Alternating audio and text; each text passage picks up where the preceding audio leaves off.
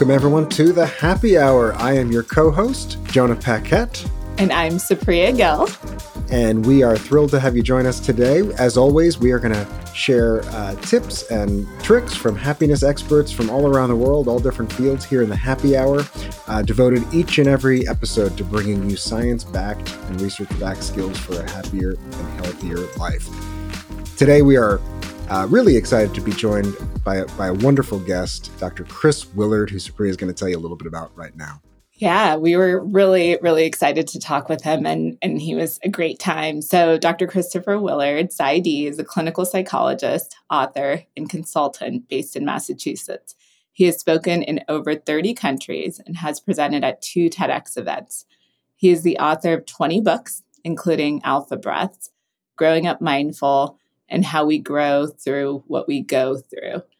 His thoughts on mental health have been featured in the New York Times, the Washington Post, mindful.org, CNN.com, and elsewhere. He teaches at Harvard Medical School. I don't know about you, but I think just reading 20 books or even having just 20 books on your bookshelf seems exhausting, let alone writing 20 books. So I was very impressed with that alone. And of course, Chris, as listeners, you'll hear, has traveled all over the world to share his expertise with a really, really wide range of audiences. And yet incredibly down-to-earth, humble, kind person, as you'll see. And we got into some really interesting ground with Chris in this episode, didn't we, Supriya? We did. And one of the things we also learned about are some upcoming books that he's working on to grow that list of with 20. Some fun titles, as you'll hear. Yeah, it's pretty great. I really appreciated just hearing how he thinks and how he uses his knowledge to really break down these concepts that can be hard to understand or hard to practice into ways that we can put them into practice pretty easily. Yeah, and especially for those of you listeners who have kids. I was going to say who are kids, but I don't know how many 8, 9, 10-year-olds are listening to the Happy Hour, Supriya. Yeah. You never know. But how to take these concepts around mindfulness and present moment awareness, but really to put them into pretty digestible, practical terms for kids, I thought was really impressive as well. Because it's a topic that can, of course, seem a little bit out there, but he makes it seem quite simple, quite grounded, quite down to earth, and gets into some really practical and tangible ways that we can incorporate this into our lives, which is great. So you're in for a treat, obviously, with Dr. Chris Willard coming up right next here on the Happy Hour, and thrilled to have you here as always. Thanks so much. Thank you.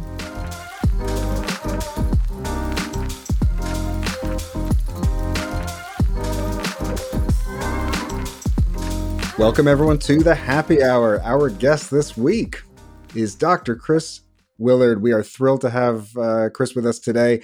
Now, of course, with me, as always, Dr. Supriya Gill, my co-host, my wonderful, incomparable co-host for the Happy Hour. And as we mentioned, though, we're pumped to have you. So, Chris, welcome to the show.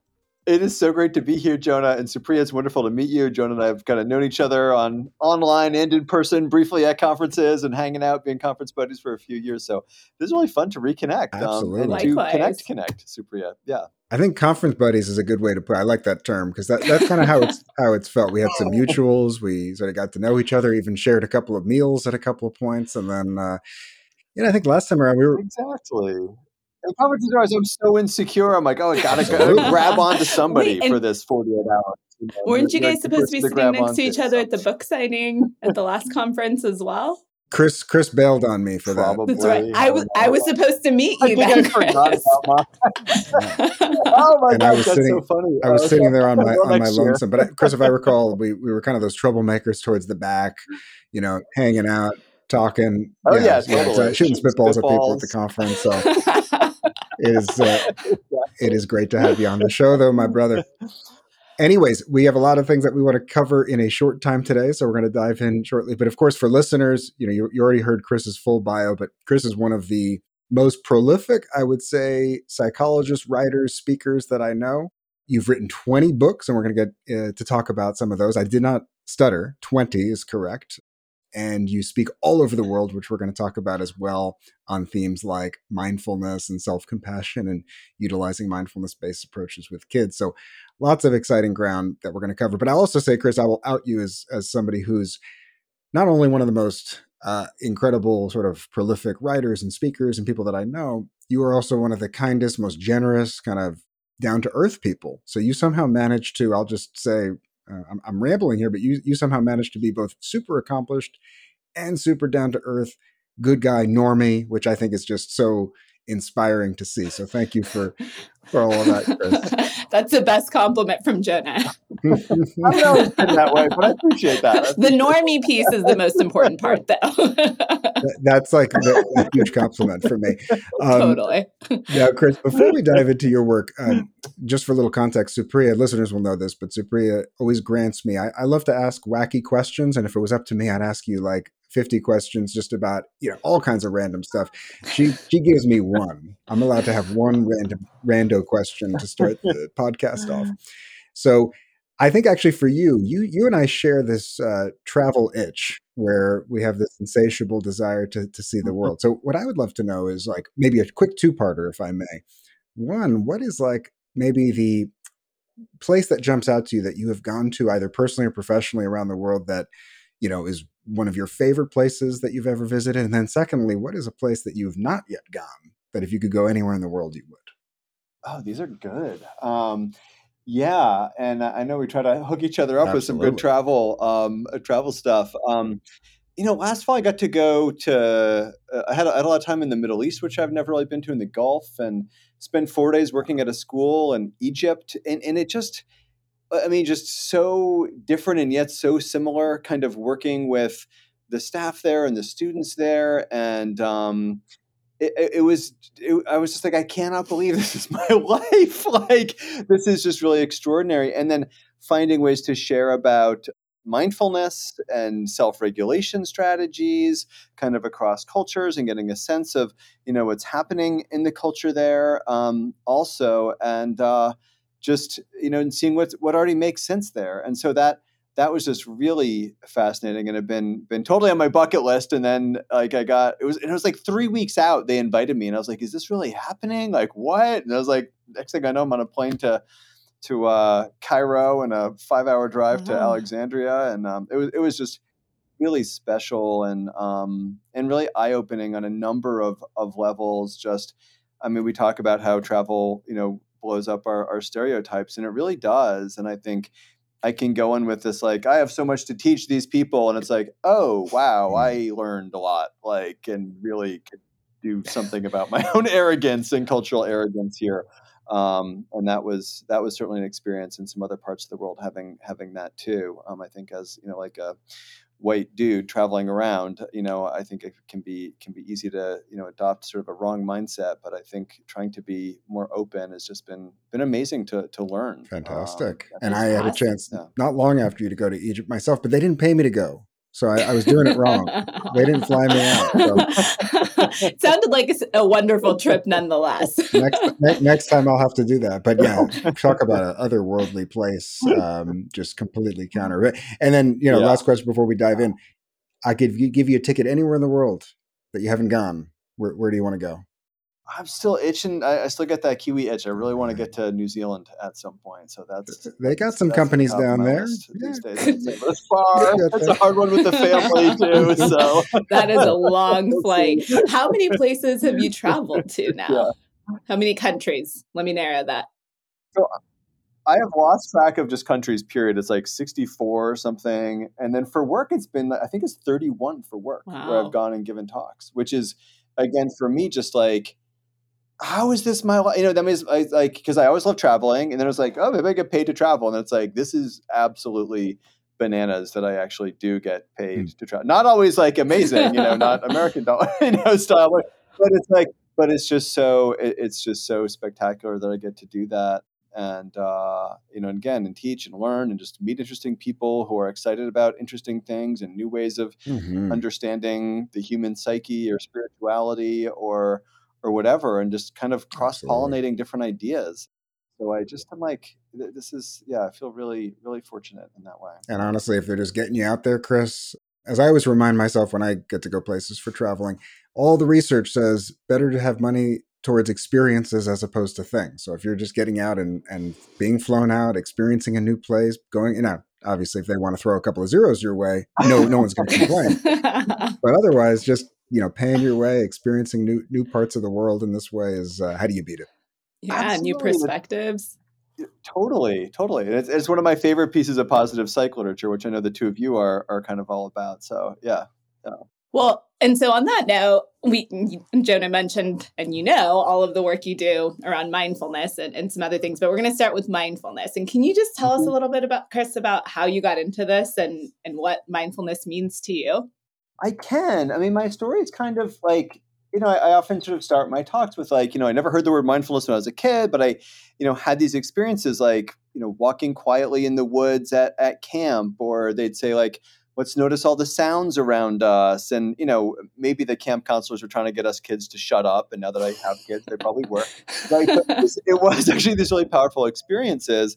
And then when I was in college, I had a lot of personal struggles with stress and substance abuse and, kind of depression, anxiety, stuff like that. And took time off to, find myself or get my shit together, depending on how you want to put that. And basically my parents ended up dragging me on a retreat with Thich Nhat Hanh. This was 1999 or so. And it was really transformative for me. I was happier. I've been sober since then. I got interested in psychotherapy. I got interested in spirituality. I got interested in positive psychology. Took some more time off just to explore more deeply, going on mindfulness oriented retreats, reading a lot, and finished school. Was a was a teacher for a few years, and then a therapist, where I then spent a lot of time actually traveling, sort of spiritual seeking, and kind of, if I go this place, what will I learn in that place, and go on a retreat here and go on a retreat there. And that got me the travel bug, and also just that kind of seeking journey bug. And then it was amazing because I was in grad school in kind of the 2000s when mindfulness was, the research was starting to come out, the brain research and neuroplasticity was starting to come out, all this exciting stuff. And I happened to be working with kids. I was like, I want to try mindfulness with kids. Could this work? And just, I feel like I got really lucky with sort of riding the wave of like people were really interested in this stuff at the time. And that's kind of how it got going for me. So I feel, again, like I sort of stumbled into this really at a lucky time where it was so transformative for me. And then finding ways to share that with others and bring it into my professional work. Just like, wow, this is amazing. Gratitude, positive psychology. Yeah, wow. That's sort of how it got started. Yeah. Love it. And Chris, if you could, for listeners that obviously people come in with a whole range of exposure to this stuff, how would you even sort of put mindfulness into simple terms for listeners who aren't that exposed to it? It strikes me as one of those fascinating topics that you can write entire volumes of books on it, and yet it could also be whittled down to some few words. So, how would you sort of operationalize or define that concept for listeners? Yeah, I think of it, in the clinical sense, sort of like the definition we sort of use is like paying attention to the here and now with acceptance and non-judgment. And that's really hard to do. Even paying attention is hard for us to do. Having acceptance and non-judgment is hard. Being in the here and now. But I do think that's a useful clinical definition that can help us all agree on what that means and study it. And yet I also think when I talk in a more informal way, I think it's in some ways like knowing what we're doing as we're doing it. Like, do I know right now that I'm speaking with you two and hearing my voice and, feeling the vibrations and, watching you, nod along or fall asleep or whatever it is you're doing. Right? So that we're, so really in the moment with it and with some intentionality there. And it can be a formal practice like meditation, or it can just be bringing that same kind of awareness to walking, eating, speaking, breathing, right? All of these things we do on a daily basis. So that's still not a pithy definition, I know. That was great. And by the way, listeners, if you're only listening, know that neither Supriya nor myself were falling asleep, of course, with anything Chris was saying. It's like they keep having to define it. It's a very hard thing to define. But I love what you talked about in terms of both the sort of the formal and the informal, because I think that's something that trips people up is often, and we'll get into lots of interesting things to come. But I think people hear that word and they think, okay, I have to sit a certain way on a certain type of cushion with a certain type of chimes going on in the background for a certain period of time, right? As opposed to like maybe there's ways to engage all of those autopilot activities in life in a little bit more of a present focused way. And I'm always struck by, I think, was it Dan Gilbert's work at Harvard that talked about like average person's mind is wandering roughly half of our waking hours, like 47% of the time our mind is outside the here and now. And that is a huge amount of life. Let's repeat that for our listeners who missed what you said. 47%, because their mind was half of the listeners were not paying attention there. But I think they were asleep. Yeah, half of our waking hours. I'm always struck by that. Of just can we decrease that to 45%, 40%? I mean, we're always going to have mind wandering, it strikes me, but like, and some of that's actually very good. Maybe we'll get into that to have sort of, if we were present 24/7, that wouldn't be great. But can we spend a little bit more time in the here and now? And I think that's kind of the promise of what you're describing there. Yeah, when it's helpful to be in the moment, when it's helpful to let our minds wander toward creativity, toward planning, toward remembering and reminiscing, to be able to do that. It's having a little bit more, I hesitate to say control, but a little bit more maybe influence over what our minds do and where they go. And I think that as you two know, what brings us more happiness. Mm. And along those lines, Chris, along with more happiness, what are the other benefits of being more intentional and being in the here and now? I think what we see is we can see it at different levels. We can see it at I kind of want to talk sort of like the biopsychosocial, right? We see these physical changes in the body whenever we reduce stress, right? Immune system functioning goes up, digestive system, blah, blah, blah, health gets better, basically, fundamentally. We see psychological shifts, in terms of like more positive outlook, better mood, things like that, all kinds of psych benefits toward depression, anxiety, even helping with trauma, things like that. We see brain changes, the work of Sarah Lazar and other people seeing reduced amygdala activity. And I don't want to get too insider baseball, but that's like the big emotional alarm system part of the brain quiets down. And then the more planful parts of the brain, self-regulation parts of the brain, and actually perspective-taking parts of the brain activate, maybe even grow new gray matter. And so these are some of the real positive benefits that we start to see, as well as taking more perspective, being kinder, more compassionate in our relationships with others. So on all those levels, what we really see are benefits at the body, at the brain, at our interpersonal. And of course, that's not even saying anything about the spiritual level, where a lot of these practices have originated and can still be a big part of if you're a spiritual person too.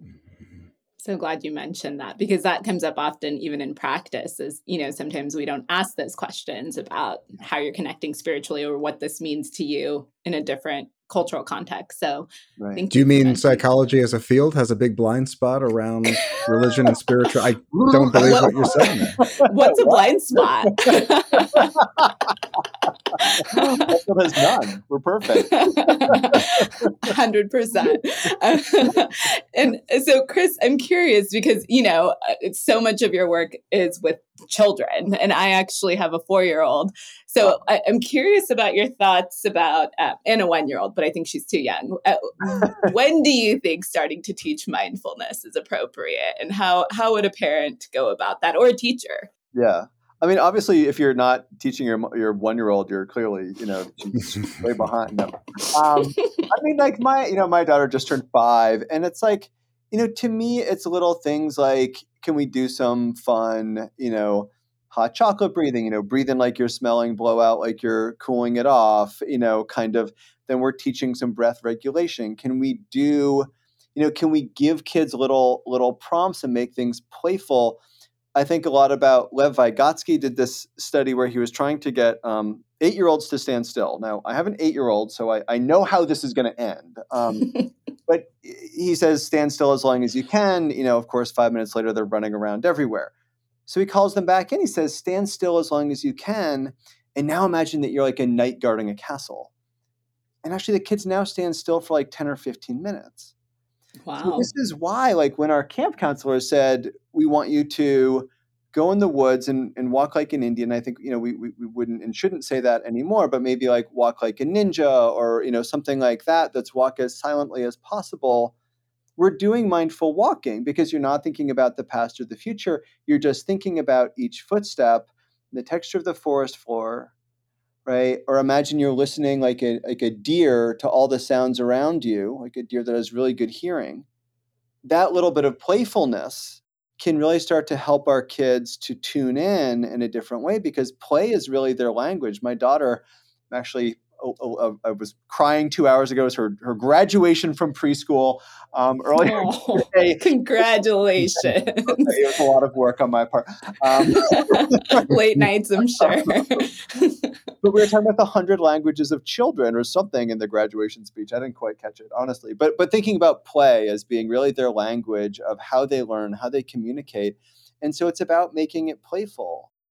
Can you breathe like you're smelling the hot chocolate and cooling it off? Can you walk like you're a ninja or someone walking quietly in the forest? Can you listen with the ears of a deer? All of these things are they're sort of like the training wheels, I think, developmentally, that then can come off and you can just do a sound listening meditation when you're older, or you don't have to imagine you're holding a mug of hot chocolate to breathe in and blow out, cooling off. You can learn how to regulate your breath, and then you can learn how to watch your breath, right? But these images and the play is the training wheels in a sense. And I think that's how we can get started. Yeah.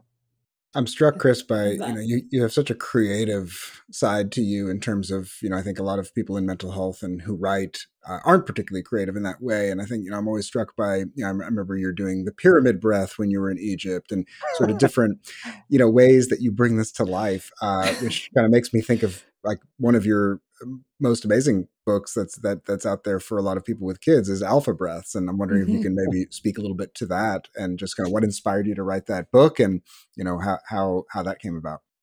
Oh my gosh, that was really fun. It was with my friend Dan Retschaffen, who's a wonderful therapist and mindfulness educator.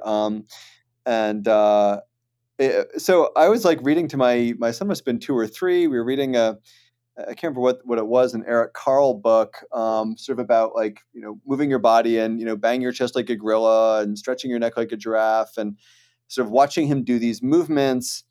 And then, sort of getting also sort of into like alphabet books at that age. And my friend Daniel, who had these really fun sort of breaths that I'd done a workshop with him once. And it was sort of like, there's the ballerina breath and there's the hot chocolate breath, or the butterfly breath, breathe in and flap your wings and breathe out and flap them back out, or alligator breath, like you're opening and closing your jaws like an alligator.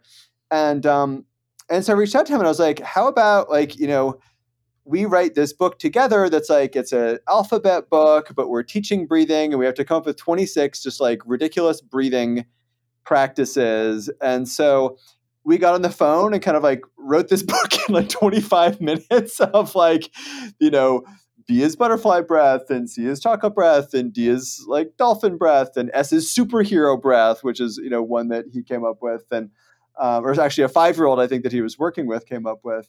And of course, every kid's book has to end with everyone falling asleep at the end. These are very important for parents. Y is like a mindful yawn, and Z is like a mindful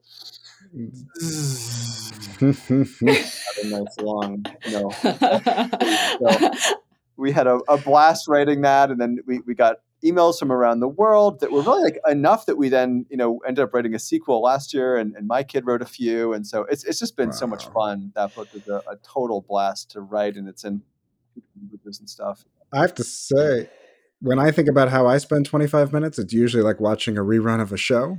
You're writing an entire book in 25 minutes. I'm blown away, Chris. Well, yes, and those endings are very much appreciated. So. I had a 4-year-old at the time I was working on that. So. Very insightful. But I mean, I think this is so cool. And what you're speaking to already is how do you make this stick? And you described, play for the younger kids. And what would you recommend if kids are a bit older? How would you make mindfulness stick for them? Yeah. I mean, to me, I think, eyes will roll as we get into teenage years. But I think it's meeting them where they are with, I mean, my son's 8, so he still kind of goes for it sometimes, but it's like he's super into soccer. So knowing that like Leo Messi got really into mindfulness, I guess because he was so bored in the pandemic, he got interested in mindfulness, right? But that's like maybe something of an in, or for the American listeners, Leo Messi is a soccer player, Chris, just to be clear. I actually needed that. I was like, okay, I need to look this Leo up. He's only one of the greatest players of all time. I'm very well informed, okay. Also, we have Simone Biles, Olympic athlete. We've got, all kinds of pop singers and hip hop artists interested in mindfulness. And LeBron, I know you're a basketball guy, Jonah. So these are, I know who he is. In sometimes, and things like, what do they love? I often say to teens, like, like listen to your favorite song, as a coping skill. But they'll come in and be like, oh, it didn't work. I still felt bad. I was like, well, okay, listen to your favorite song. Listen to it mindfully. Like, try listening to just one instrument for that whole 4 or 5 minutes of the song. And they'll come back and they'll say, Dr. Willard, my Spotify says I've listened to this song, Taylor Swift or whatever, 750 times. And I listened to just the drum beat and I noticed all these different things about the song I hadn't noticed before. And what that to me is also, which is a really key part of mindfulness that I think you're interested in particular, Jonah, is awe.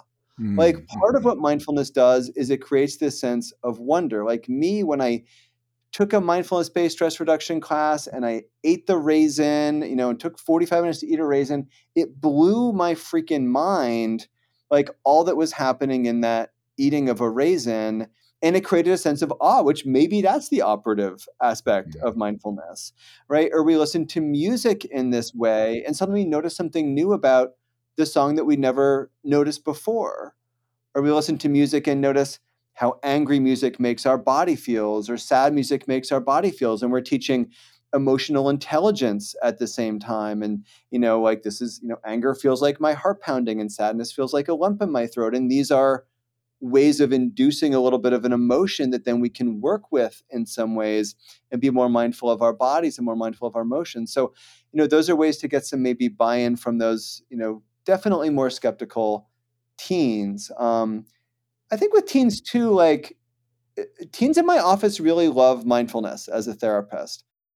A lot of parents struggle to teach their kids mindfulness, but it's like, if you're a parent, like don't try to teach it to your teenager. Like have the soccer coach do it, have a therapist do it, right? Someone else might be better developmentally at that age than you to try to teach this stuff. It's a great point.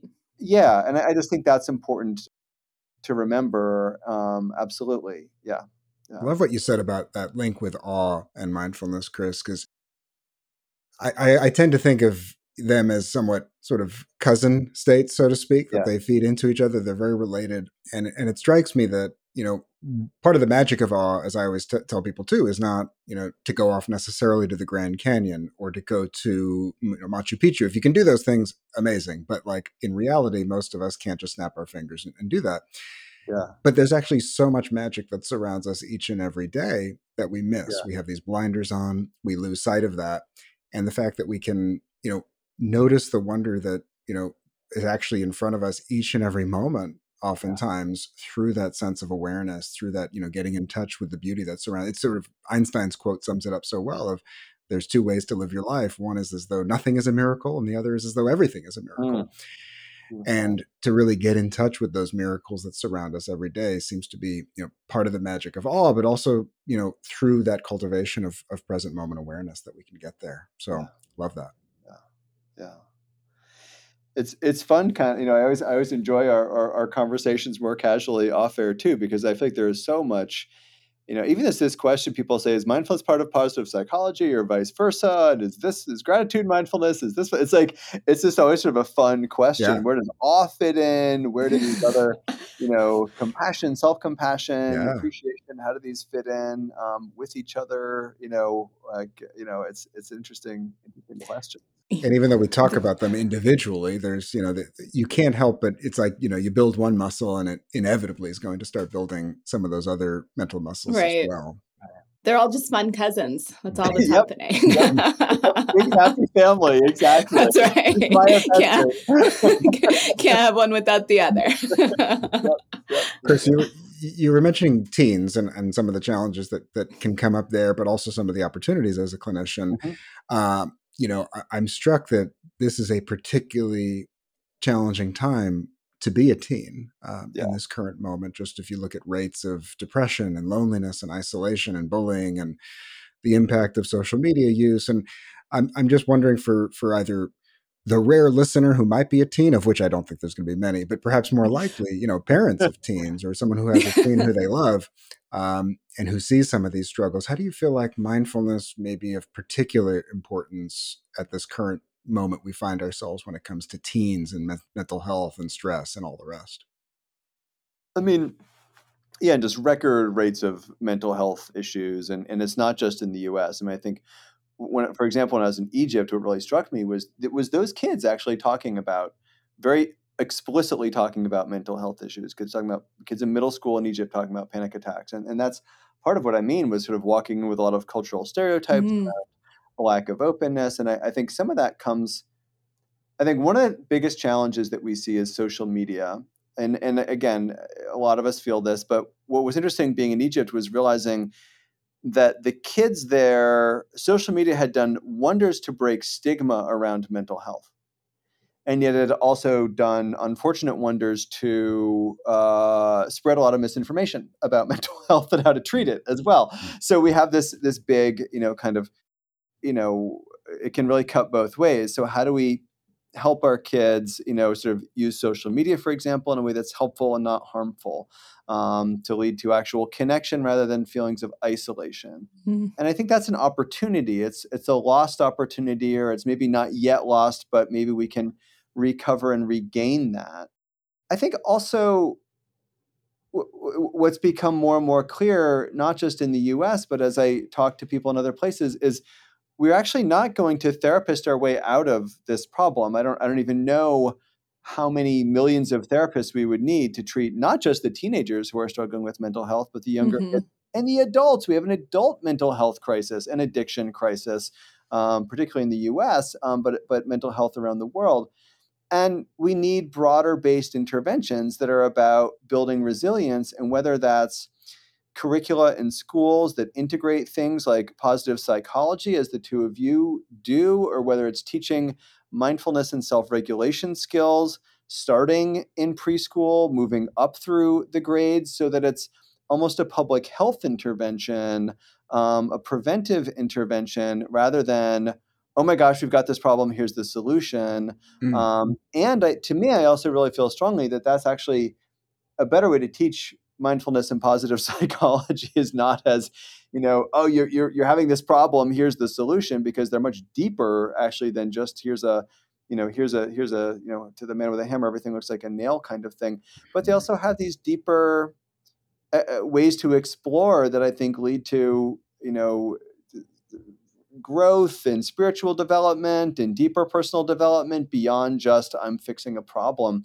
And the more we can introduce young people to those at a younger age, I think the more aware we'll, not just the less mental health issues, but the more awake and aware we'll be as a society, happier we'll be as a society, less polarized, less angry as a society, hopefully better caretakers of this planet as global citizens. And I'm getting a little bit kind of out there, but I really believe that if we can share this with younger people, all of this stuff at a younger age, we won't just do a lot toward the mental health crisis, but actually toward just the human crisis that we're the world with. Right, absolutely. Yeah, I so appreciate your response with that, because I think often what we are hearing is that the solution is this and one size fits all. Yeah. And it really isn't a solution that touches all of the things that you mentioned. And also just this idea of teaching it early on, of teaching these skills and teaching these perspectives early on, and how that can kind of transcend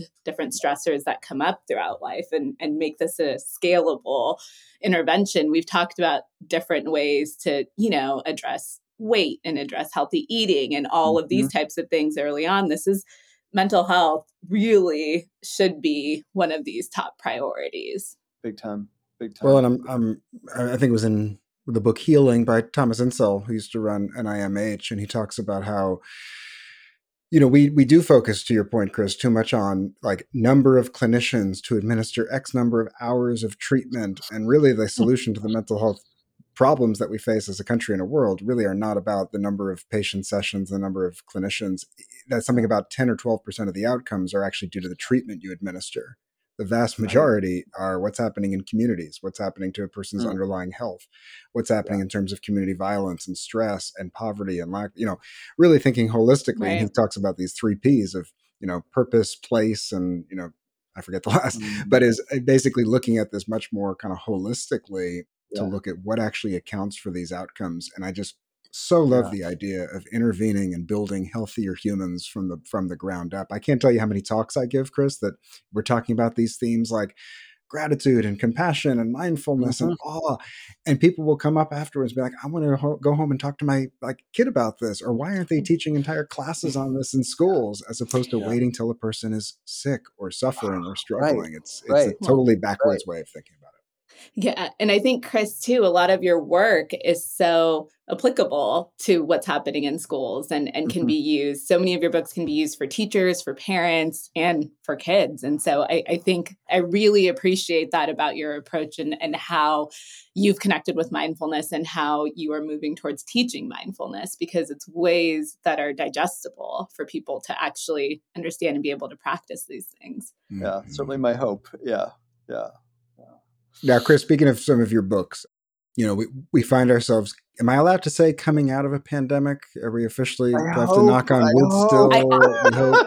Please, I think it'll be true. I'm going to say it. Let's go. We're going to speak it into existence. I think it's official. Yeah. We are out. You heard it here first, people, on this podcast, as we recorded in June. It is over. No, but as people are emerging from this unprecedented time, right, and this opportunity for reinvention and regrowth and resiliency, and a lot of this ties in, of course, to one of your recent books that I loved on how we grow through what we go through, which, by the way, awesome title. Although everyone interviews me flubs it, so excellent job, by the way. Hey, everyone flubs my happily even after as well. They're like, happy even after, and I'm like, happily, happify even after. But anyways, that book really speaks to sort of resilience in general and growth following sort of hardship, but specifically through this lens of self-compassion. And I'm wondering if, for listeners, if you want to share a little bit about that book in general and how you see sort of this idea of self-compassion and mindfulness feeding into each other, and how we would go from there. Yeah, and in my own journey, I have been practicing mindfulness for many years, and then kind of got more curious about self-compassion. Chris Germer has been a wonderful mentor of mine and neighbor of mine, and long before either of us had written a book, and so about 10 years into my mindfulness practice, sort of kind of working with him and doing a workshop that he was doing, and suddenly like, wow, this is like accelerant for what mindfulness can do in terms of I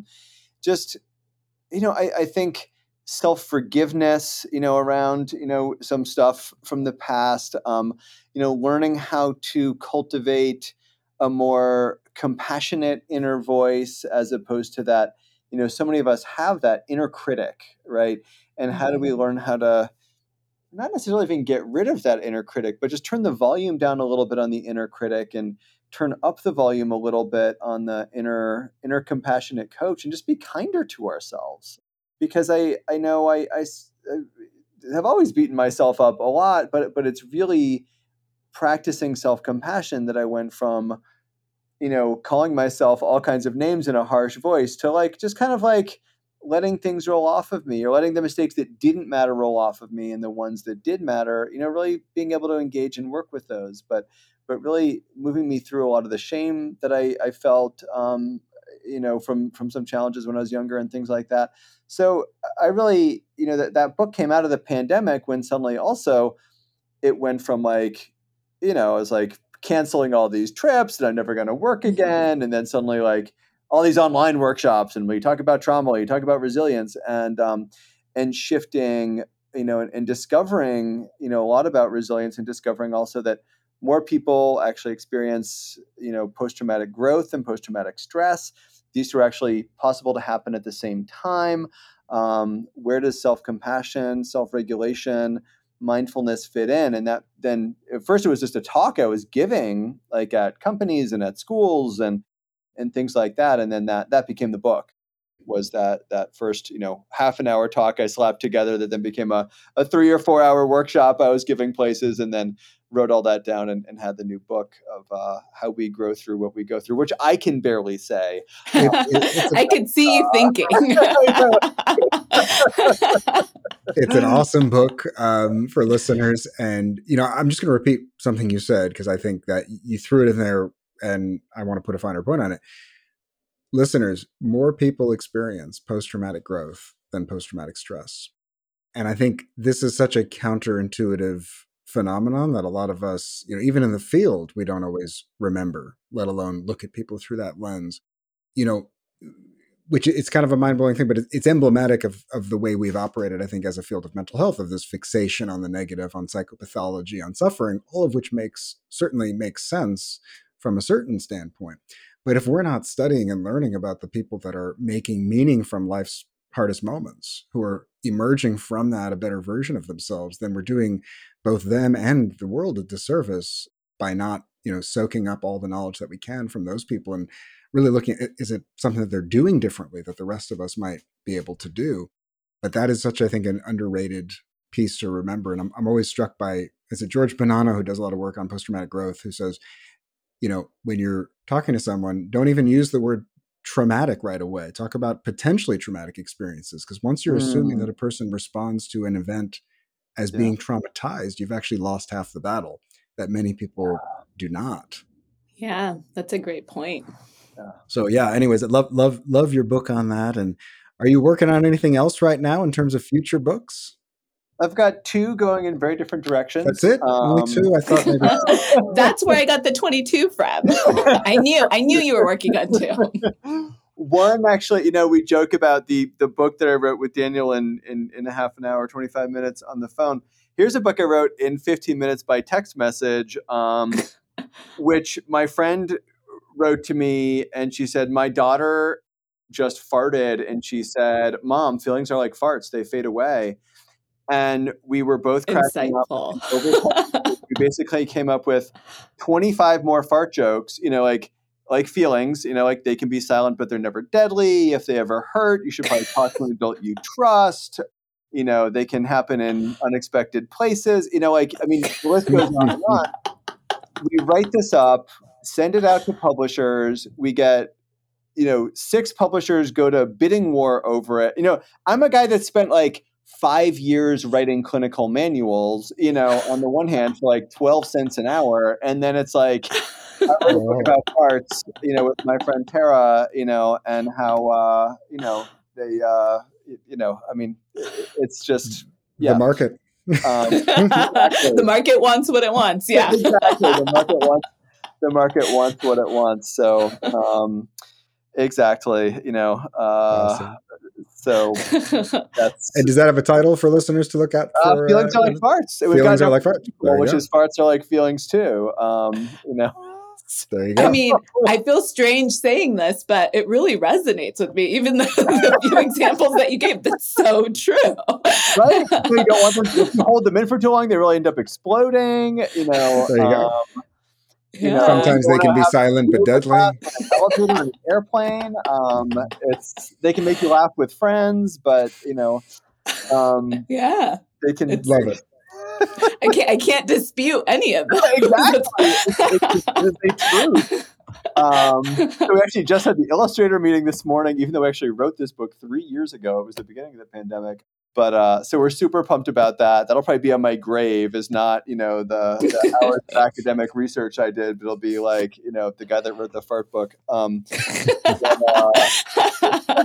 then a book about mental health for college students, because that's really near and dear to my own heart.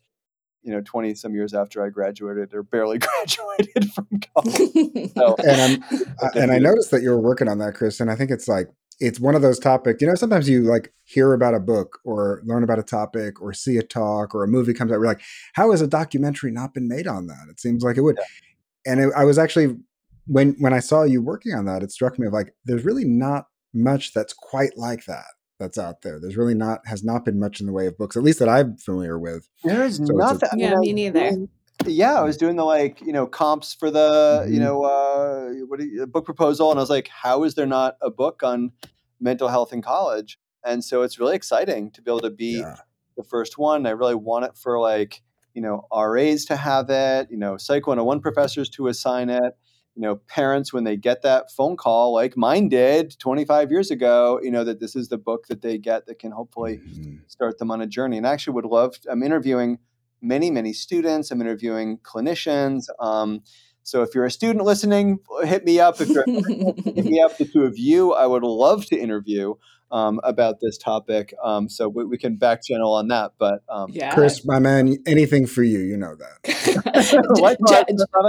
Yeah. Jonah might have more fun college stories than I do, but would be happy to.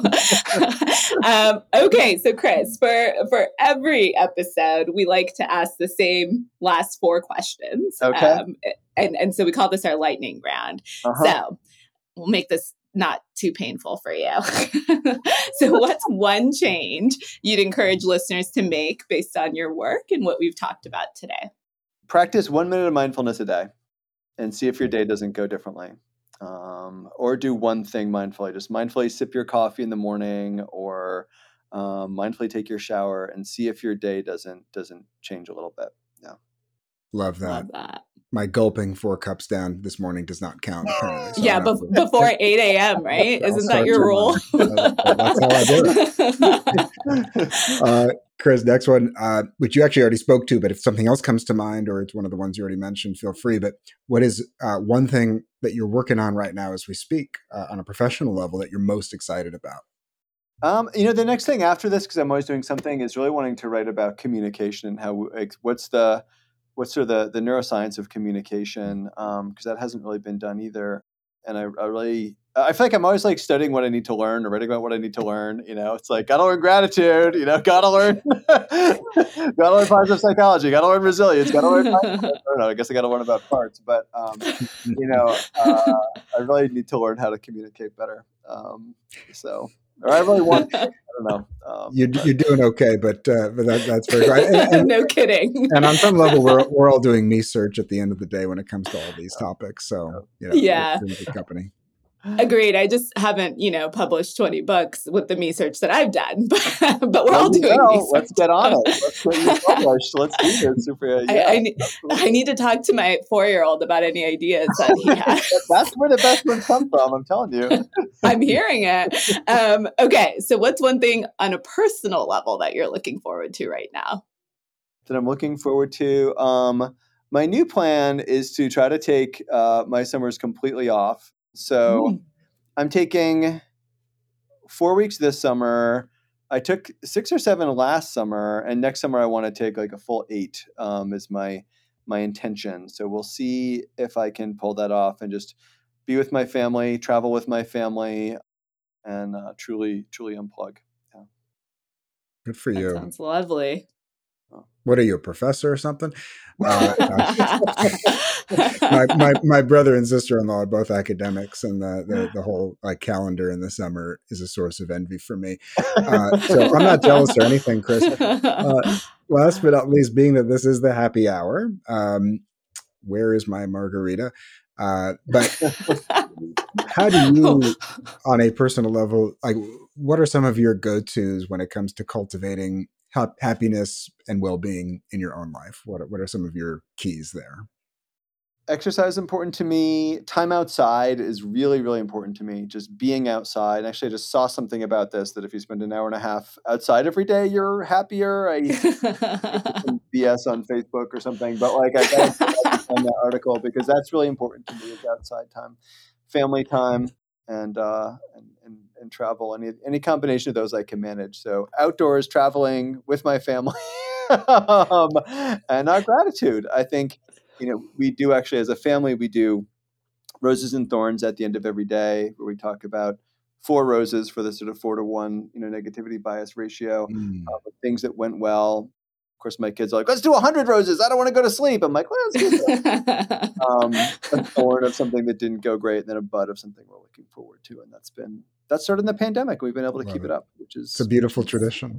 Pandemic. I know. And I'll just point this out for listeners. I mean, I think there are, of course, times, right, where things are more complicated, right? We would be the first to admit that. If some people need more than this, but I think if you just imagine a world where we spent more time with people we care about and we spent a little bit more time in the here and now with mindful awareness, if we focused on the good instead of just the bad, if we moved our body in those ways that you talked about and we spent more time outside, those 5 things, imagine what that would do to our health, to our mental well-being, to our sense of, place in the world. So really, I think sometimes we as psychologists, the 3 of us are guilty of this. We make things almost more complicated and we shy away from some of these basic foundational things of like, if we spend time moving your body outside with people you care about, doing things that matter, you're going to be doing better at the end of the day. So anyways, appreciate that answer, Chris.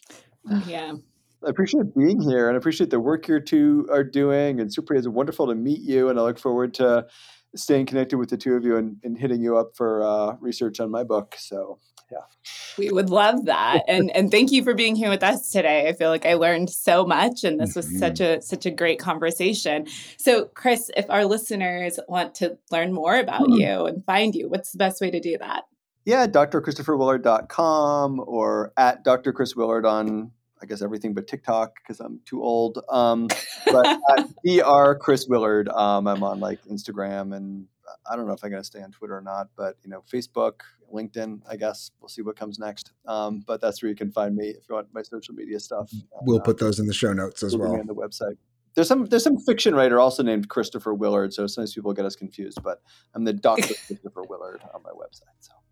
Yeah, and I feel like there was an actor in maybe the first Scream who had a similar name to yours, but maybe I have to check that out. So make sure it's the Dr. Christopher Willard. That's who we're looking for. That's right. Yeah, the name is escaping me, and I don't want to go on a tangent, but yes. Thanks for stopping, Jenna. I will hold myself back. Excellent. Well, thanks so much, Chris, for being here. Matthew Lillard, not even Christopher. I was way off. I knew you can't help yourself. Killer, Of course. This is a random fact. This is Chris Willard, not a murderer in a Scream movie. This is the famous speaker. Not a Canadian novelist either, who's like emails me every year. But yeah.